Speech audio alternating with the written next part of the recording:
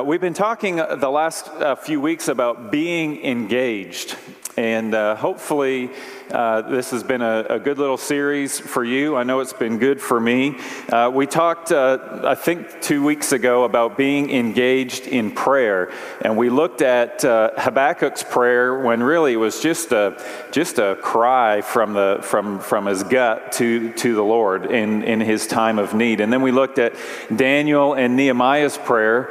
Their prayers as they presented their requests to God. We noticed a template or a pattern there of adoration, confession, the basis for their petition, and then their request. So it would look something like, God, you are so great. Thank you for your grace and your mercy. Lord, I confess I fall short and I am afraid sometimes. And Lord, your word says that we should not be afraid. And so on the basis of your word saying we should not be afraid, and you tell me that you'll never leave me and never forsake me, would you help me to sense your presence and go through this day? So that would be adoration, confession, the petition, we're claiming one of God's promises, and then give our request. So then last week we were talking about being engaged in worship. We talked about worship being just declaring the goodness and the greatness and the glory of God, giving worth to the one who is worthy, and not taking credit for things ourselves, but acknowledging God, not creating the things that are created, but instead worshiping the Creator. And we talked about corporate worship, which is what we're doing together this morning. We come together and we worship Him together for a common experience. We talked about personal time of worship, when we just spend time alone with God, by ourselves, acknowledging who He is, studying His Word. And then we talked about what I called air-breathing worship, which means if you're breathing, you're worshiping. And so who will we choose to worship? And we want to choose to worship the Creator of the world, our God. So this morning we're going to talk about engaging through service, and we've got a church that loves to serve. Do you agree to that? Is it just me? From where I stand, we have a church that loves to serve, and so this morning we're actually going to take quite a while to get to this point that we should be serving, and looking at, really, the bottom line is, why do we serve? Why do we serve? So let's pray. We're going to jump into God's Word together. Heavenly Father, thank you so much for just your love and your mercy, and we worship you this morning. We look forward to the day when we will be with you, and Lord, until then, we want to be a church that loves you, that loves each other, that loves the world around us, and that serves you. And so help us to see that from your word this morning. I pray in Jesus' name, amen. We're going to be kind of in a bunch of different places in the scripture this morning. So you can we'll have it on the screen, or you can go from passage to passage as we look at it. But a verse we looked at last week was Psalm 46, verse 10. So we're going to start there. A bit of a reminder from last week. Be still and know that I am God. I will be exalted among the nations. I will be exalted in the earth. So we talked about there's this command coupled with two promises. The command is to be still. Just take a deep breath and be still. And when we are still, even if we're not still, the scripture says, I will be exalted. And so the promise from God is that He will be exalted. And when we're talking about service this morning, we want to serve the Lord. We want to make His name great. Well, God's word says He will be exalted among the nations and in the earth. So when we see a scripture verse where God's speaking and He says, I will, then we can take that to the bank. This is God giving us a promise. This is what He will do. He will be exalted. It's not like when we say to each other, well, I will do this for you. I'm sorry, I will not do that ever again. Anybody ever been let down? Okay, that's not who our God is. Our God is one who keeps His promise. He is a promise keeper. And that's what we're going to focus on for this first bit. Can we count on God's promises to us? Numbers chapter 23, verse 19. This is the prophet Balaam. He's making a proclamation to Balak. He says, God is not man that he should lie, or a son of man that he should change his mind. He's saying God's not like us. We don't always tell the truth. We don't always, we waver. We're back and forth. Has he said it, and will he not do it? Or has he spoken, and will he not fulfill it? Has God said he would do something, and then he didn't do it? No. Has God changed his mind? Oh, well, no. We have a God when he speaks, we can trust him. When he gives us his word, we can believe it. In the Old Testament, we have the account of Abraham and Sarah. Now, Abraham and Sarah, you know, God came to him and said, I'm going to give you a son. I'm going to make a great nation from you. I'm going to give you this land. I'm going to bless you, and you will be a blessing to the world. Abraham was 75 years old when God came and told him that. His wife, Sarah, was 65. No kids. So how's God going to make a great nation out of a 65-year-old woman and a 75-year-old man? Isaac, which was the promised offspring, was born 25 years later. Abraham at 100, Sarah at 90. So in Genesis chapter 12, we're not turning there this morning, verses 1 through 3, you can read the first time that God came and promised to Abraham, I will give you an offspring, I'm going to make a great nation out of you, I will give you this land, I will bless you. And then in Genesis chapter 15, the covenant, as we call it, is renewed. In Hebrews, it's referred to as an oath. And so we're gonna look in Hebrews chapter 6 for a couple minutes about what the writer of Hebrews says about this interaction between God and Abraham. So God says to Abraham, surely I will bless you, I will multiply you. Abraham, from the age of 75 till the age of 100, had to wait though. This is what happened. And in Hebrews chapter 6, verse 17, he's talking about this account of Abraham and Sarah. So when God desired to show more convincingly to the heirs of the promise, so he wants to convince Abraham and Sarah, he wants to show more convincingly that his promise was true. He wanted to show them, to the heirs of the promise, the unchangeable character of his purpose. He guaranteed it with an oath. That's what I was just describing. He told him in chapter 12, you're going to have a son, and he came back to him sometime later. It's recorded in Genesis chapter 15. Told him the same thing. Look, Abraham, you are going to have a son. So he did this so that by two unchangeable things in which it is impossible for God to lie. As we just read in Numbers, it's impossible for God to lie. We're seeing it again. So the two things that God gave him, his character, he gave him the first promise, and then he gave it to him again in an oath in chapter 15. But look now as we continue in verse 18. This is for us. We who have fled for refuge might become strong. We might have strong encouragement to hold fast to the hope set before us. So in the same way that God gave Abraham the promise and then he reaffirmed it in an oath, we can take what God says to us. We're the ones who have fled for refuge in Christ. We have admitted that we were sinners in need of a Savior. And now we might have strong encouragement to hold fast to the hope that we just sung about this morning, this hope for a future day. And it says in verse 19, we have this as a sure and steadfast anchor of the soul, a hope that enters into the inner place behind the curtain. I love this little phrase, we have this as a sure and steadfast anchor of the soul. God's promises to us should be a sure and steadfast anchor for our soul. When we sang, we're singing about the fears that we have. When we're afraid, we go to God's word, and it is a strong and steadfast anchor for our soul. So let's see how it turned out for Abraham. Paul wrote about Abraham and Sarah as well in Romans chapter 4.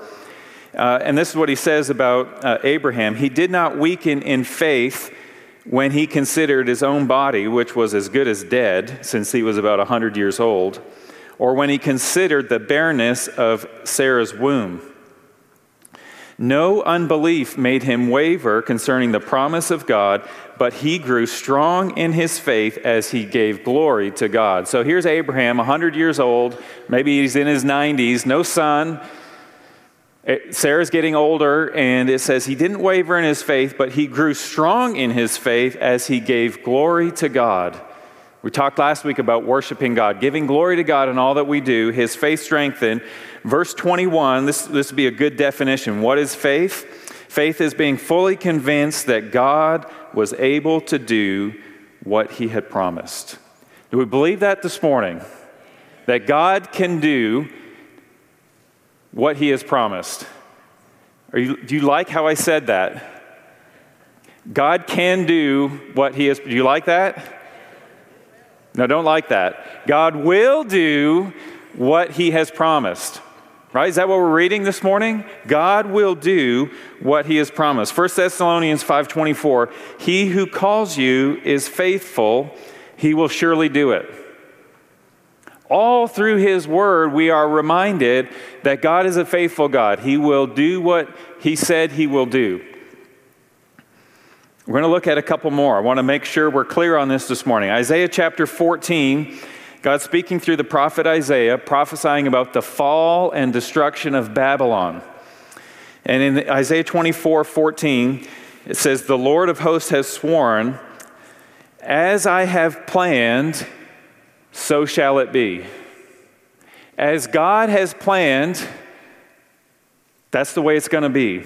And as I have purposed, so shall it stand. If God has a plan, if God has a purpose, then that's how it's going to be. He will see it out in that way. His plans and purposes won't be thwarted. He will see them through. Isaiah chapter 46, he's comparing the gods of Babylon to himself, the one true God.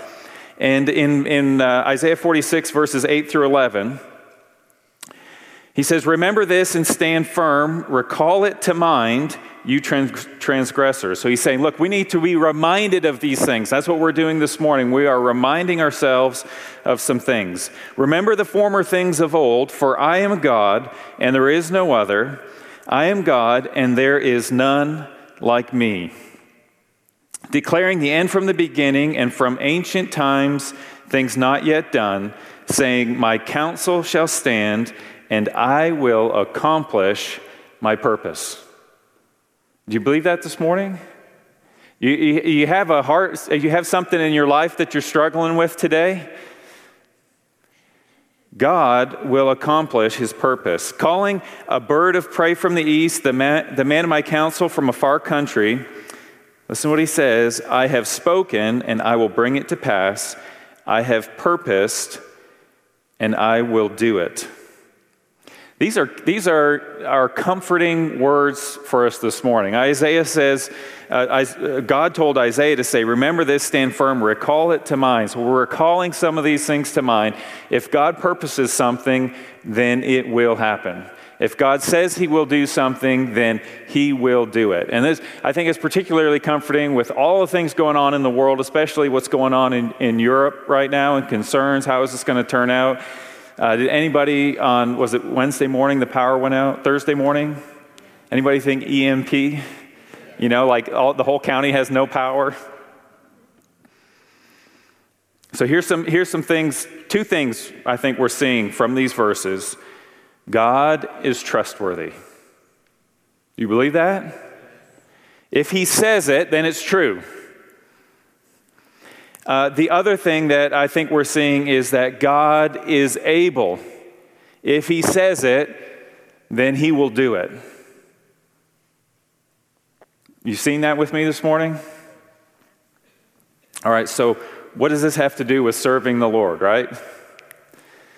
Well, I think we're gonna kind of switch gears. I want to lay that foundation. We're going to switch gears towards serving, and we're going to see that every single child of God that's been saved by the grace of God through faith in Jesus Christ should be serving the Lord in some capacity. We looked at Romans 12, verse 1. We were reminded that because of all the things that God has done for us, it is reasonable that we would serve Him and we would worship Him. So like I said at the beginning, I think we've got a pretty good group here this morning. A group of people that love to serve the Lord, that are active in serving the Lord in a variety of ways. So I just want to look at just a couple of things to encourage us this morning. The first thing is everyone is called to serve. Everyone. If you're hearing my voice, if you are a follower of Christ, then you are called to serve. So Ephesians chapter 2, if you haven't been turning in your Bibles, this would be a good passage to turn to. We've got several verses here that we want to look at. And as I was looking at this week, I realized, man, I have read maybe more than any passage in the last year and a half on a Sunday morning. I've probably read this one at least 3 or 4 times. I'm going to read it again this morning. I think it's so important that we understand these things. And I think probably I only gave these guys to starting in verse 4, but we're going to roll back. We're going to go to Ephesians chapter 2, starting in verse 1. And this isn't so much about serving, but this is just about what God has done for us, and we need to be reminded of it. So it says, and you, this is all of us, were dead in the trespasses and sins in which you once walked, following the course of this world, following the prince of the power of the air, the spirit that is now at work in the sons of disobedience, among whom we all once lived in the passions of our flesh, carrying out the desires of the body and the mind, and were by nature children of wrath like the rest of mankind. At one point, we were just doing our own thing. We were living for ourselves. Looking out for number one was our primary concern. We thought we could answer to nobody and be okay. But God, being rich in mercy, because of the great love with which He loved us, even when we were dead in our sins, made us alive together with Christ. By grace you have been saved, and raised us up with Him and seated us with Him in the heavenly places in Christ Jesus, so that in the coming ages He might show the immeasurable riches of His grace in kindness towards us in Christ Jesus. This is what God has done for us. We were sinners, but God, in His mercy, with His grace, He saved us. For by grace you have been saved through faith, and this is not your own doing, it is the gift of God, not a result of works, so that no one may boast. We have been saved by God. It is a gift from Him to us, not because of the good things that we have done, but because of what Christ has done for us. He has saved us.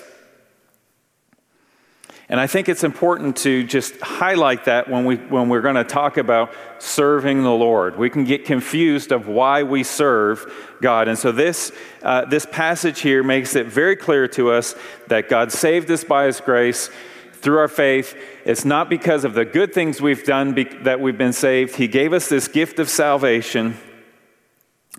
And now look at verse 10. For we are His workmanship, created in Christ Jesus for good works. So our good works don't save us, but we have been created to do good works, which God prepared beforehand that we should walk in them. All right, last week we talked about being created to worship. This week we're seeing from the scriptures that we are created for good works. When we put our faith and trust in Jesus Christ, we become a new creation, and that new creation is created to do good works. Not just anything, though. Good works which God prepared beforehand that we should walk in them. So if you've put your faith and trust in Jesus Christ, God beforehand prepared good things that you would do for Him. Is that comforting to know? Do you ever just wonder, man, I don't know what I should do? God's got a plan for you. God's got a plan for me. Are we walking in it? It says they're prepared it beforehand that we should walk in them. Sometimes we just need to say, God, am I doing the things that you've asked me to do? Am I doing the things that you have called me to do? I want to walk in the things that you have for me as your word has said. So we have been saved by grace through faith. It's a gift from God so that we could do good works. All right, so this point I'm making is that we are every one of us is called to serve the Lord in some way, shape, or form. So here's the second thing, though. God, first thing everyone's called to do, to serve. The comforting thing is God's prepared the things for us to do, and he wants us to walk in them. So it's not just that we can do anything. God has things for us to do, and then God does the work through us. Yeah, we got to get up in the morning. We got to do it. But it is God working in us. He planned ahead of time what we would do, what he would have for us, and then he works through us to do it. A.W. Tozer said this: God is looking for people through whom he can do the impossible. What a pity that we plan only the things we can do by ourselves. God is looking for people through whom he can do the impossible. What a pity that we plan only the things we can do by ourselves. I'm going to look at Philippians chapter 2, verse 13. And this might be a verse that you have memorized. Before I read it, let me recap some of these verses that we looked at. God does not lie. He who calls you is faithful. He will surely do it. As I have planned, so shall it be. I will accomplish my purpose, God says. I have spoken, I will bring it to pass. These are the things that God has said to us. And in Philippians chapter 2, verse 13, it says, "For it is God who works in you, both to will and to work for his good pleasure." It is God working in us. It doesn't say God may work in us. God could work in us. It says that it is God who works in you, who works in me. God, if you are a follower of Christ, God is working in you. This is one of the promises. What are we reminding ourselves? He doesn't lie. If he said it, he'll do it. If he said it, he's able to do it. So this verse says God is working in us in two ways, both to will and to work for his good pleasure. To will in your mind, to give you the desire. God gives us the desire to serve him, and then he gives us the ability to go do it. It is sometimes about perspective, though. So I would argue that you could watch two people serving side by side, one just doing it on their own, and the other one, God working in them to will and to work for his good pleasure. So what's the difference? You got up this morning, you're getting ready for church, and you realize, is it our turn to work in the nursery again? Like, weren't we just in there a couple of weeks ago? I bet the Jones kids will be there again this week. It's just chaos while they're here, right? So this person has committed to serve the Lord in the nursery, taking care of the precious little ones. Is this what God's looking for? So how do we turn this around? How do we do this in a way that it is not us just being there fulfilling a duty, but it's us being there, God working in us to will and to do according to his good pleasure? So instead we get up in the morning and we start to think that way, and we correct our thinking, because our thinking should guide our feelings, right? Our feelings don't guide our thinking guides our feelings, and we say, "Thank you, God, for another opportunity to love these little ones. Thank you for giving me the chance to tell these little ones that God loves them. Thank you for allowing me this morning to give a mother and a father the ability to go to the service knowing that their little ones are being taken care of. Please bring every single one that needs to know that you love them this morning. Okay, so you get, either way, you have two people up in the nursery. One's like, oh man, I can't believe it's my turn again. And the other one is like, I have an opportunity to serve God this morning. And they might walk in, be standing side by side, and you might not be, mom, dad dropping the kid off, might not know which one's thinking which. But God knows, doesn't he? And we can laugh about that, and maybe I can, I use that as an illustration because when our boys were little, we were regular nursery workers, and I probably had both attitudes at times. But you can take, we'd laugh or whatever, but you can take whatever form of service that you are in and apply the same thinking to it. Whether it's singing in the choir, whether it's working across the street at the Hope Center, whether it is working with the youth on Wednesday nights, there's so many things that we do for the Lord, but depending on why we're there and what our attitude is, sometimes we're just checking a box. We're just fulfilling a duty, and then sometimes we're there serving the Lord. Do you see the difference with me this morning? So continuing here in Philippians chapter 2, God works in you both to will and to do according to his good pleasure. Verse 14 says, do all things without grumbling or disputing, that you may be blameless and innocent, children of God without blemish, in the midst of a crooked and twisted generation, among whom you shine as lights in the world. So we kind of gave that's the nursery illustration. Are you there grumbling and complaining, even if it's only on the inside? Or are you there blameless and innocent because this is another opportunity for you to serve your Lord? Makes all the difference in the world. We kind of get confused sometimes that you're here to help Pastor Darrell, Miss Pat with the kids on Wednesday night, or you're here to help Pastor Peter with the youth, or you're here to help, you're here for the church to welcome people on a Sunday morning. We welcome people into God's house because we love our God and we want people to feel welcome when they are coming into a house that bears his name. We're working on Wednesday night with the kids because we want a generation to know that there's a God in heaven who loves them and cares for them and wants to have a relationship with them. So two people might be doing the same thing, but all depending on your attitude and your perspective, you may be serving the Lord, you may be just checking a box.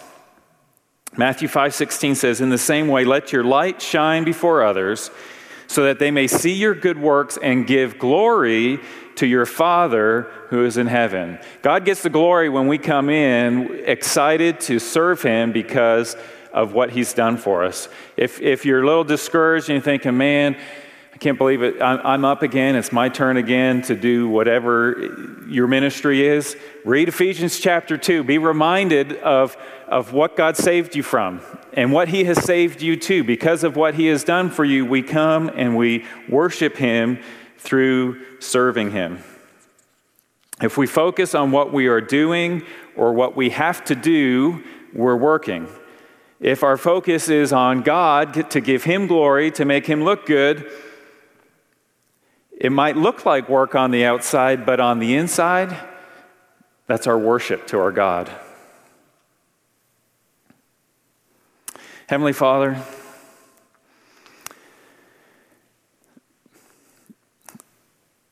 thank you for loving us. Thank you for sending your son Jesus to die on the cross for us. There's not one of us here that deserved it.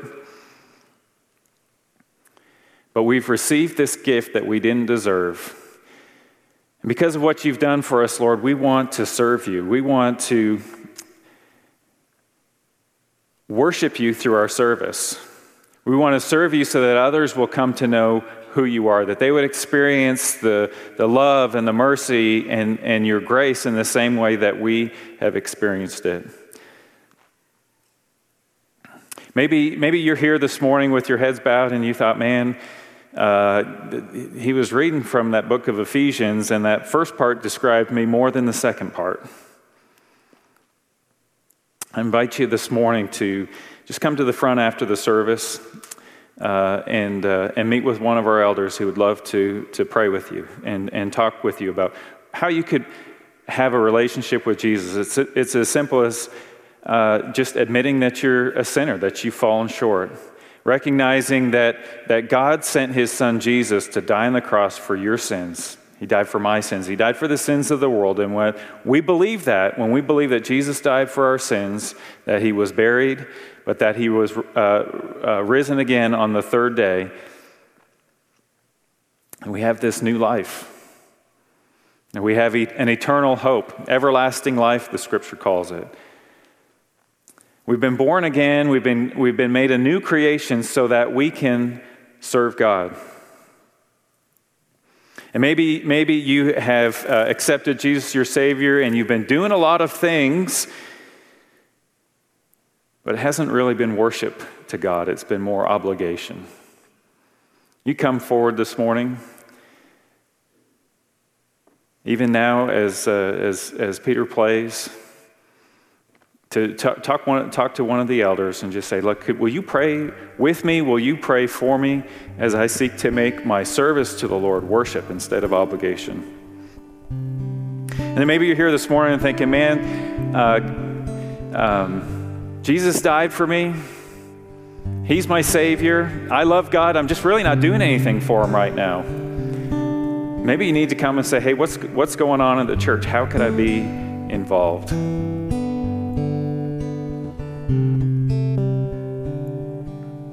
We've been created in Christ Jesus for good works that God has prepared in advance for us to do, that we would walk in them. Lord, my prayer this morning is that we would all be found faithful in that today. I pray this in Jesus' name. Amen. Let me read from Hebrews chapter 13, this benediction. Now may the God of peace, who through the blood of the eternal covenant brought back from the dead our Lord Jesus, that the great shepherd of the sheep equip you with everything good for doing his will, and may he work in us what is pleasing to him through Jesus Christ, to whom be glory forever and ever. Amen.